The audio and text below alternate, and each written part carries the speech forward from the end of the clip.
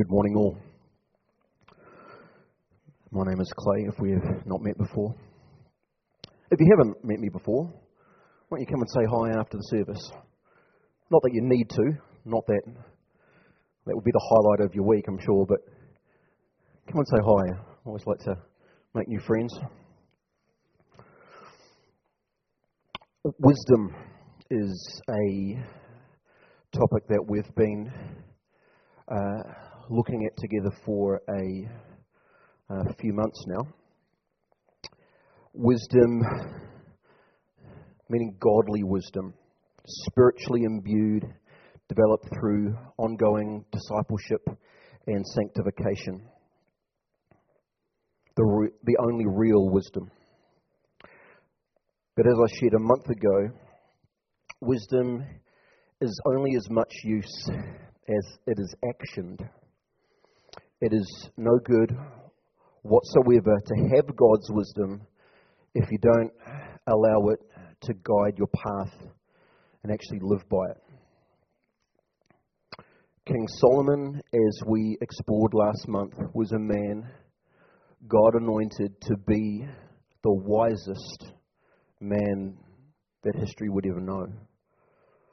And yet he lived a life marked by very unwise decisions. He often lived by his flesh and not God's wisdom. And his flesh led him down a path of immorality and ultimately idolatry as he took up the worship of the foreign gods of his foreign wives, who he was very unwise to marry in the first place. It is not then without reason that Jesus declared that the greatest commandment was to love God not only with all your heart and all your mind and all your soul, but also with all your strength. The devotion of our heart, the theology of our mind needs to find ultimate expression in our flesh, in our actions. Faith, as the Apostle James said, faith without deeds is dead. My study in loving God with all my strength does not start in strength, because my journey with God does not start in strength. It starts in weakness, my weakness, recognizing that weakness. King David was a man who no one can claim had a faith that was dead. His deeds for the Lord are legendary, but he did not always choose the wise path. In fact, he once chose a path that was not just unwise, it was unconscionable. It is hard to imagine doing what he did. Impossible to imagine him doing what he did. And we know the story from 2 Samuel chapter 11. And if you have the word with you, you can turn there now.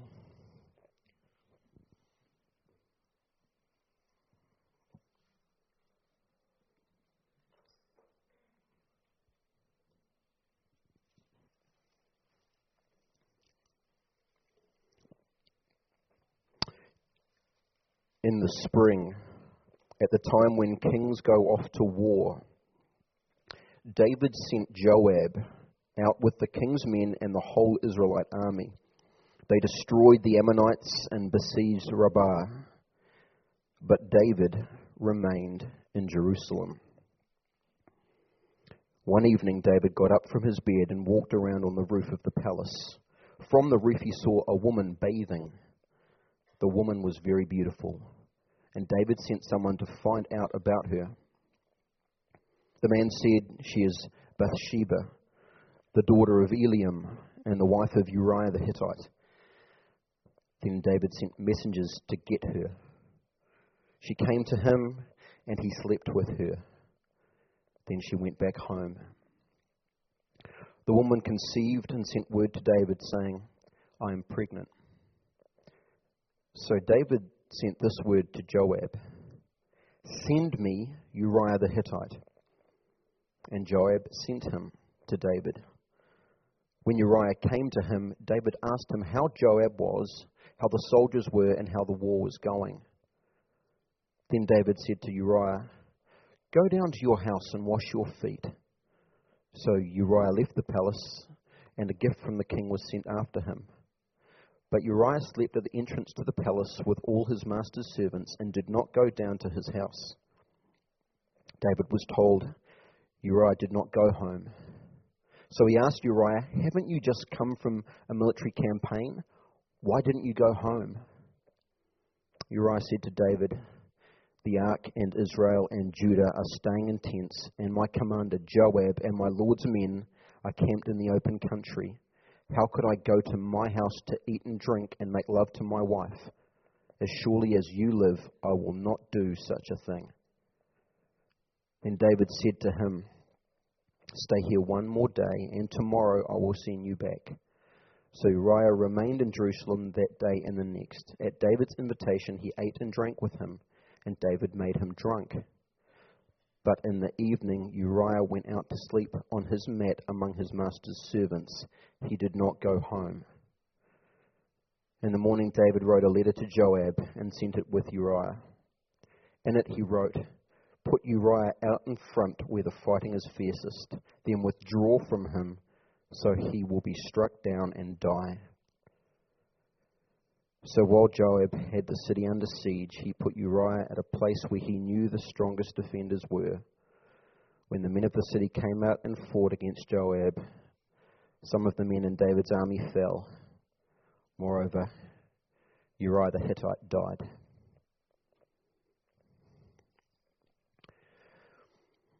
Now there's a reason why I read that whole account and didn't just summarize it. And that's because I didn't want us to make the mistake that David just had a mare one day, that he just made a mistake. David didn't just make a mistake. He was living in weakness. He was living outside of God's will. What actually happened here is the worst possible outcome from where he was at spiritually and where he was at physically. How could David, a man after God's own heart, a man whose delight is in the law of the Lord and who meditates on it day and night, a man who said, I have hidden your word in my heart that I might not sin against you.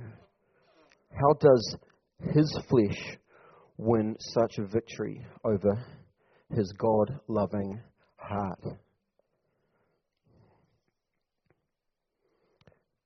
David fell from his way well before he saw Bathsheba. David should never have seen Bathsheba bathing on the roof.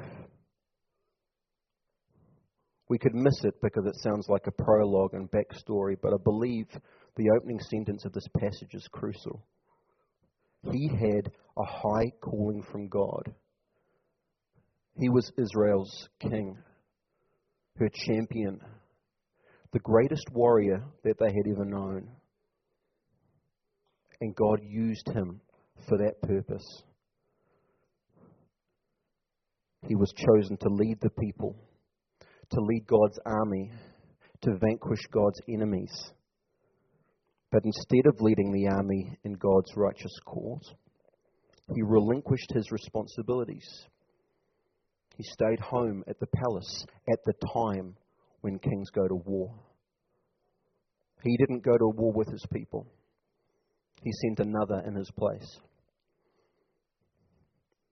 And gifting the devil his idleness to play with, the devil played indeed. David was not where he was meant to be. He had stepped out of God's will. And outside of God's will, he encountered temptation that he did not have the strength to overcome. The first lesson that I learned from this story, and it's one that I've carried most of my time in faith, is that anyone can fall. I've often identified more with David in Scripture than I have with Christ. The reason being that Jesus is God, too lofty for me to attain. But David, great as he was, is just a man. A great man. A man that God made great, but still just a man. And amongst his greatness is this brokenness. Who else has the highs and lows of this man? God's champion, defeating a giant as a boy, leading the army to conquer thousands, no, tens of thousands. And the whole time staying faithful, even though the man he had devoted himself to follow, King Saul, was hunting him down to kill him. He stayed faithful to him. He stayed faithful to God. And God blessed him. Blessed him on the battlefield. Blessed him in his governance. And Israel grew and prospered. He found so much comfort and wisdom in God's word. Wrote so many psalms which extol just how beautiful and comforting, strengthening God's word is. Wrote the most beautiful songs to God. And God said of him, "Here is a man after my own heart." But then the same man could do this. As evil as I know myself to be, I can't imagine doing what he did. A man who clearly knows God and I believe loves God more than I do. So I know if he can fall, oh, I can fall. I can fall. David was weak. He was fallible. He was human. But we need to recognize that so are we. We need the self-awareness that we are sinners. Now, while I believe that I have a new identity in Christ, I believe I'm forgiven, I'm redeemed, I'm a new creation. At the same time as being a new creation, I need to recognize that the old me is still alive. And if I pretend he's not there, he will trip me up time and time again. While God looks at me and sees an image of his Son, that is an ideal that he chooses to do. He knows the reality of me as well, and he chooses to love me despite that. And when I ignore my flesh, my sinful self, it is at my peril. Because he will drag me down time and time again. We need to know this about ourselves and understand the power that our flesh can have over us so that we can do something about it, so that we can allow God to do something about it. I want what God does not want for me. I desire ungodly things. I'm selfish. I'm proud. I'm weak. But knowing that actually empowers me. It empowers me to let it go. It empowers me to give that to God. It empowers me to press into discipleship, to allow God to sanctify me through my brothers and sisters around me. It drives me to the Word. It keeps me motivated. So I'm not going to wallow in my muck. But because I know I'm mucky, I can get to seeing that cleaned up. Obviously not in my own strength, but His. But it must start with an awareness. Knowing this illuminates the ground around me so that I can see that where I am is not where He wants me to be. not where He wants to lead me to, but I need to know where I am.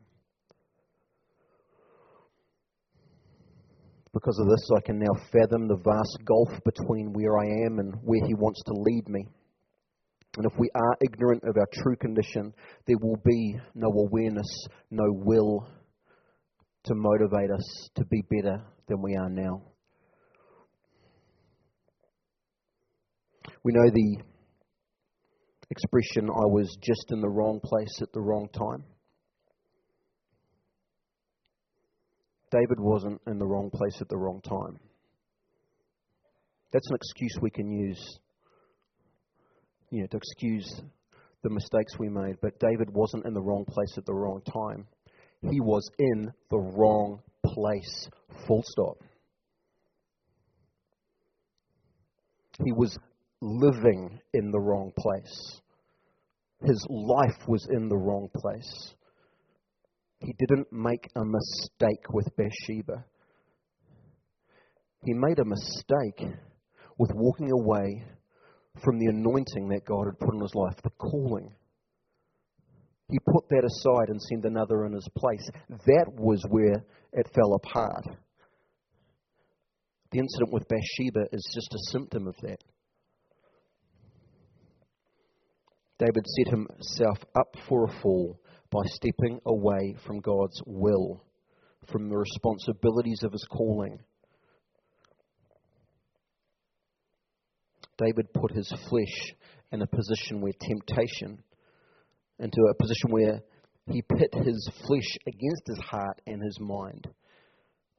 David knew what was right and what was wrong. He was the man who wrote, "The law of the Lord is perfect, refreshing the soul. The statutes of the Lord are trustworthy, making wise the simple. The precepts of the Lord are right, giving joy to the heart. The commands of the Lord are right, giving joy. Commands of the Lord are radiant, giving light to the eyes. The fear of the Lord is pure, enduring forever.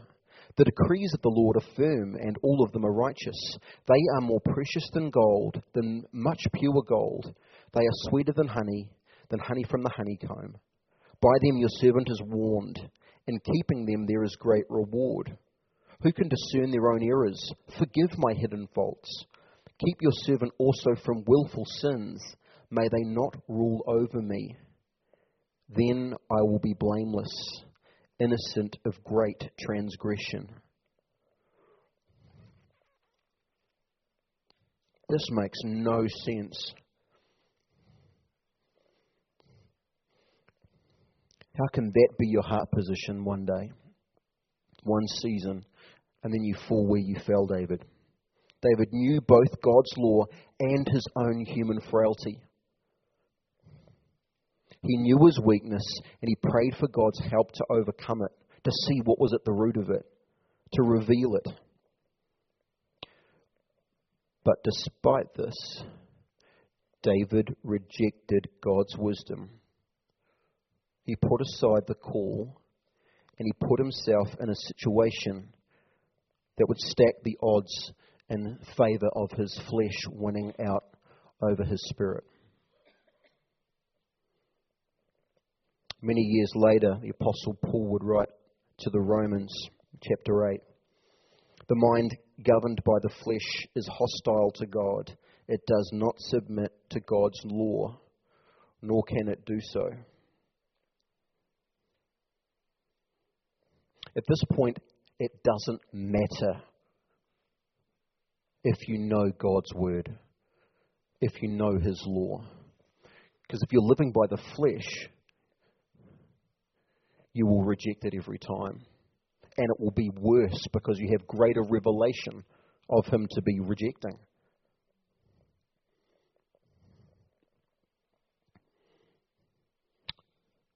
Sadly for David, and of course for Uriah, in that season of his life, David's mind was governed by his flesh. David would never have fallen for Bathsheba, would not have seen her, if he was where he was supposed to be, if he was where God had anointed him to be. Wise choices are easier to make when we are living in the wisdom of His will. When we set out on our own path, we desert His wisdom. And the fruit we will bear is the corruption of our sinful flesh. Because now that directs our path. Paul spoke at length on this to the Galatians through chapter 5 and chapter 6. Galatians 6:8 says, "Whoever sows to please the flesh, from the flesh will reap destruction. Whoever sows to please the Spirit, from the Spirit will reap eternal life." Chapter 5 from verse 16. "So I say, walk by the Spirit, and you will not gratify the desires of the flesh. For the flesh desires what is contrary to the Spirit, and the Spirit what is contrary to the flesh. They are in conflict with each other, so that you are not to do whatever you want." And chapter 5 from verse 22. "The fruit of the Spirit is love, joy, peace, forbearance, kindness, goodness, faithfulness, gentleness, and self-control. Against such things there is no law. Those who belong to Christ Jesus have crucified the flesh with its passions and desires.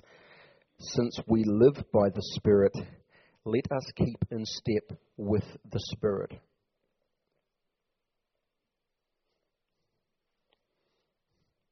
Putting aside the inevitability that we will stumble, that we will sin, that we will not run a clean, perfect race, but we will make mistakes. Putting that aside, are you today living in God's will? Are you where He has called you to be? Are you doing what He has called you to do?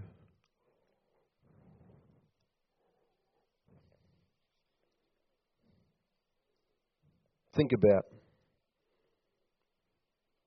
your vocation, your relationships, how you use your time. Think about the direction of your life. Think of the words that He has spoken over you through Scripture or through prophets. Are you living in His will? Are you where He has sent you? David wasn't, and his flesh overcame him. And as a result, he slept with another man's wife and engineered his death. In this instance, David did not overcome. But there's another story of a man who did. And we read that story in Matthew chapter 26.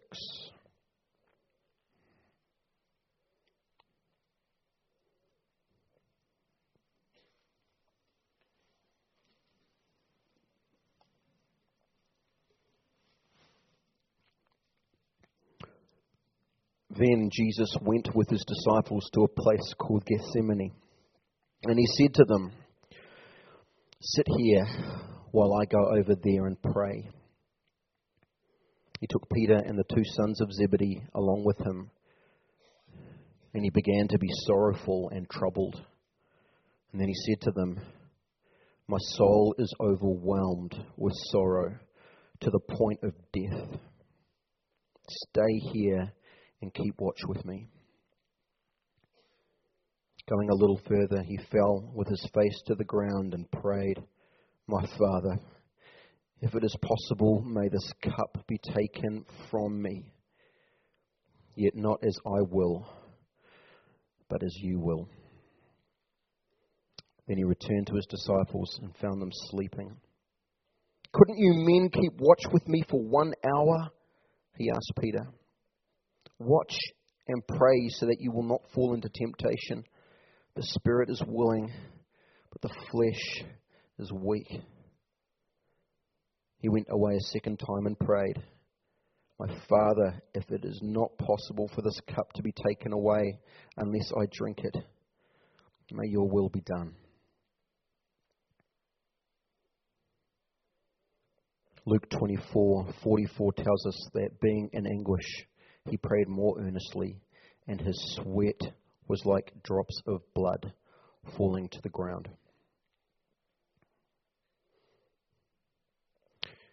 Jesus knew his Father's will. He knew the scriptures. He knew the prophecies. He had the wisdom of God. But his flesh was failing him. He knew what he should do, what he was supposed to do. But his flesh overwhelmed him with anxiety. Was he tempted to give up? Was he tempted to walk away? That would not surprise me. For that is one of the things that the devil tempted him with in the wilderness. Instead of the path that was laid out before him as Messiah, the devil offered him another path. You can have all the kingdoms, all the world. I have authority to give that to you if only you will bow down before me. You don't have to go that way. You don't have to suffer. Just bow to me and I'll give you all of this.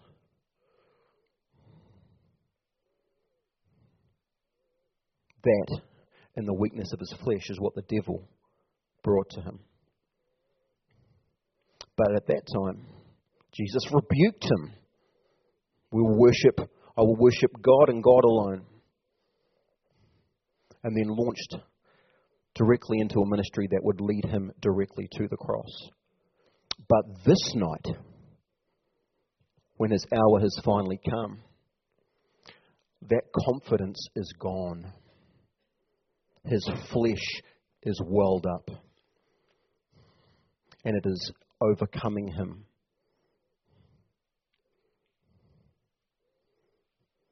So what does he do?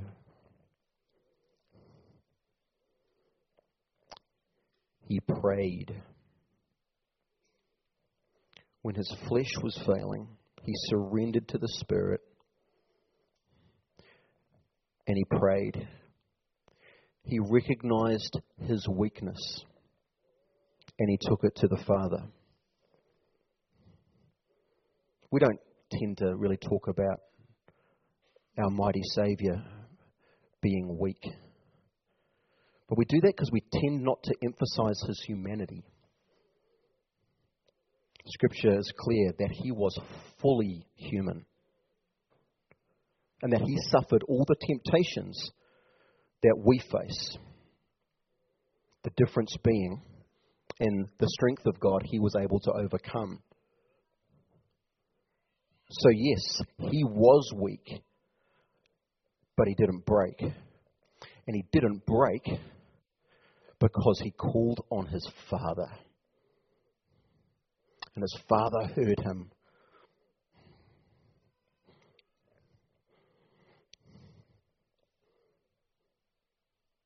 Oh, I find this so much harder being a father now because I cannot imagine myself in the seat of the Father that night, knowing what lay before my child.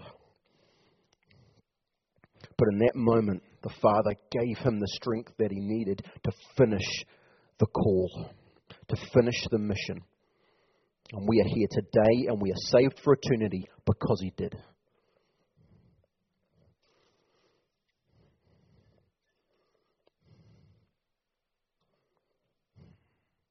I can't emphasize this enough, that our strength is not strong enough.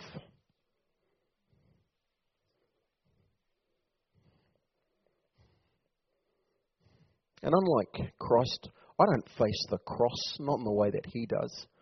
My battles are little, they are miserable for the most part. But even then, my strength is not strong enough. We don't overcome in our strength. We overcome with his. Jesus did not overcome in the strength within himself. He needed more than that. And so he reached out to his Father. All the strength that we are to love God with is all the strength that he has given us. Any strength in me, any real strength in you is what he has given you. And he continues to give us strength to build us up as our own fallen flesh dies off, as we kill it off, as we offer it continually to him as a living sacrifice.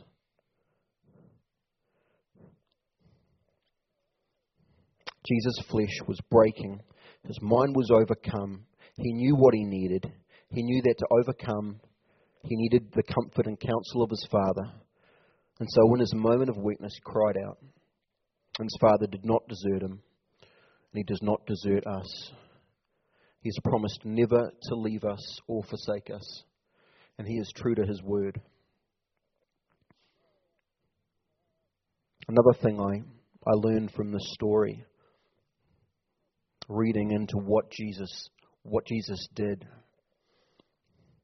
was he didn't just pray himself.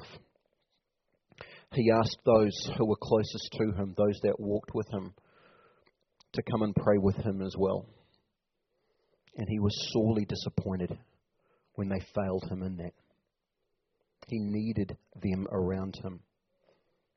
God had surrounded Jesus with these men, not just so that they would be built up to establish the church after Jesus left. They were there for his support as well. Not that night they weren't. And so Jesus' comfort came directly from God alone. I have no doubt that his troubles that night would have been a lot easier to carry if those men had stood with him. And so that's what Jesus modeled for us. That we are to carry each other's burdens.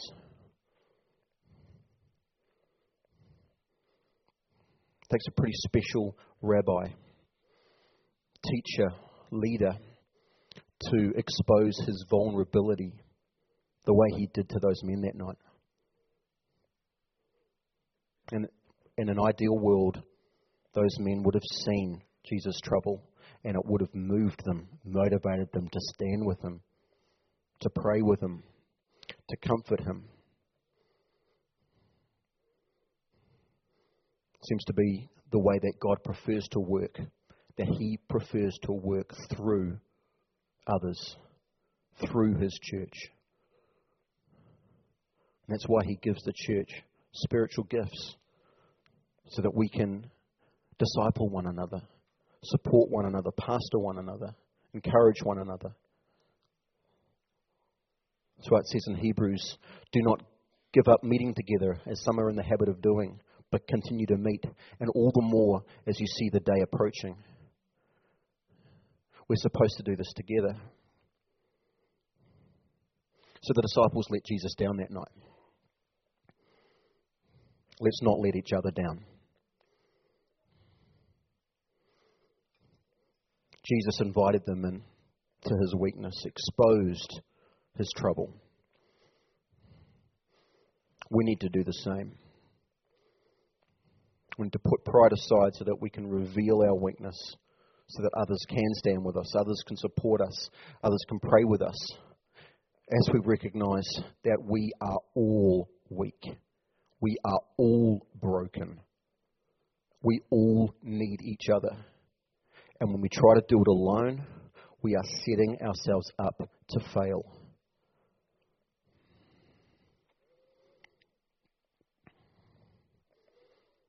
The prayerful support of my discipleship group has been a constant crutch for Leslie and I over the years.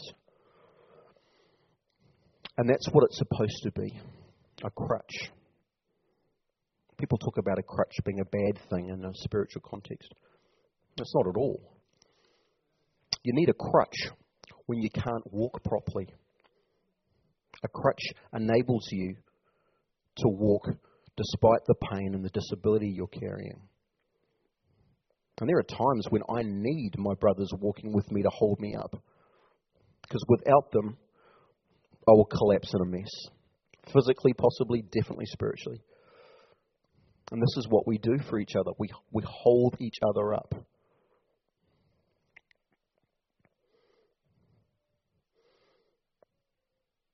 In the end, God gave Jesus the strength to endure, to see his journey through. Jesus found the strength in the Father because he was in God's will. He was where he was supposed to be because he was honest about his weakness and his need for support. And because he prayed, taking his weakness and his need to the Father. Our strength to love God and finish our race is found in him. And we will find it when we know our weakness and we take it to him. Inviting our spiritual family to walk with us and share that burden as we share theirs. This is the wisdom of God. And it is messy. It is messy because we are messy. But it is the only way. And this is how we will overcome. Will you pray with me now?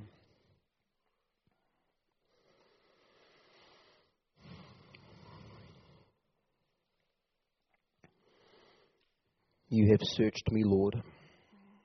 And you know me. You know when I sit and when I rise. You perceive my thoughts from afar. You discern my going out and my lying down. You are familiar with all my ways. Before a word is on my tongue, you, Lord, know it completely. You hem me in behind and before, and you lay your hand upon me. Such knowledge is too wonderful for me, too lofty for me to attain. Where can I go from your spirit? Where can I flee from your presence? If I go up to the heavens, you are there. If I make my bed in the depths, you are there. If I rise on the wings of the dawn, if I settle on the far side of the sea, even there your hand will guide me. Your right hand will hold me fast. If I say, surely the darkness will hide me and the light become night around me, even the darkness will not be dark to you. The night will shine like the day, for darkness is as light to you. For you created my inmost being. You knit me together in my mother's womb, and I praise you because I am fearfully and wonderfully made. Your works are wonderful, and I know that full well. My frame was not hidden from you when I was made in the secret place, when I was woven together in the depths of the earth.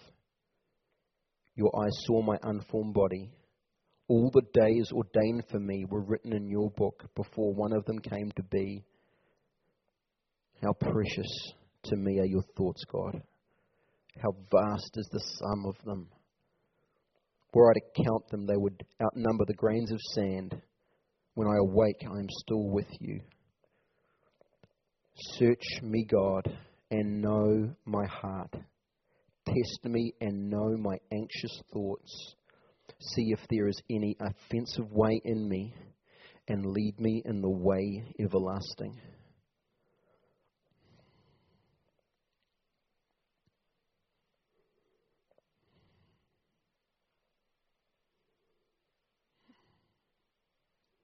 Lord, no one knows us better than you do. You know us better than we know ourselves.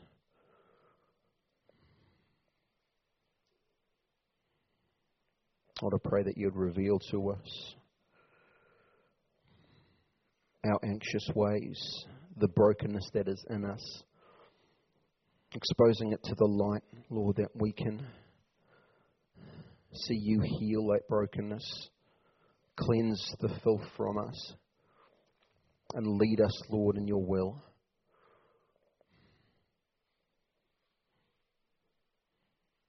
I pray, Lord, that you would empower us, build the self-control within us, to stand firm to what we know is true, to live by the wisdom that you're revealing to us.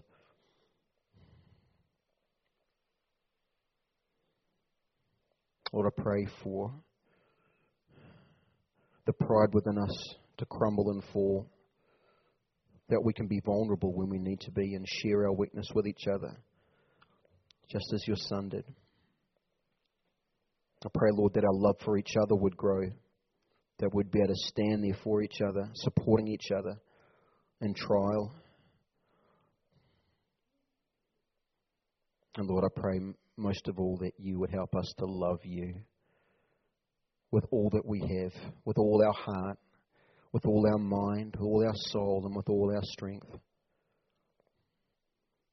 That you would pour out a fresh deposit of your love into us, that would equip us to love you back and to love each other. Thank you, Lord, that this is your will for us. And we commit ourselves again to you today in Jesus' name. Amen.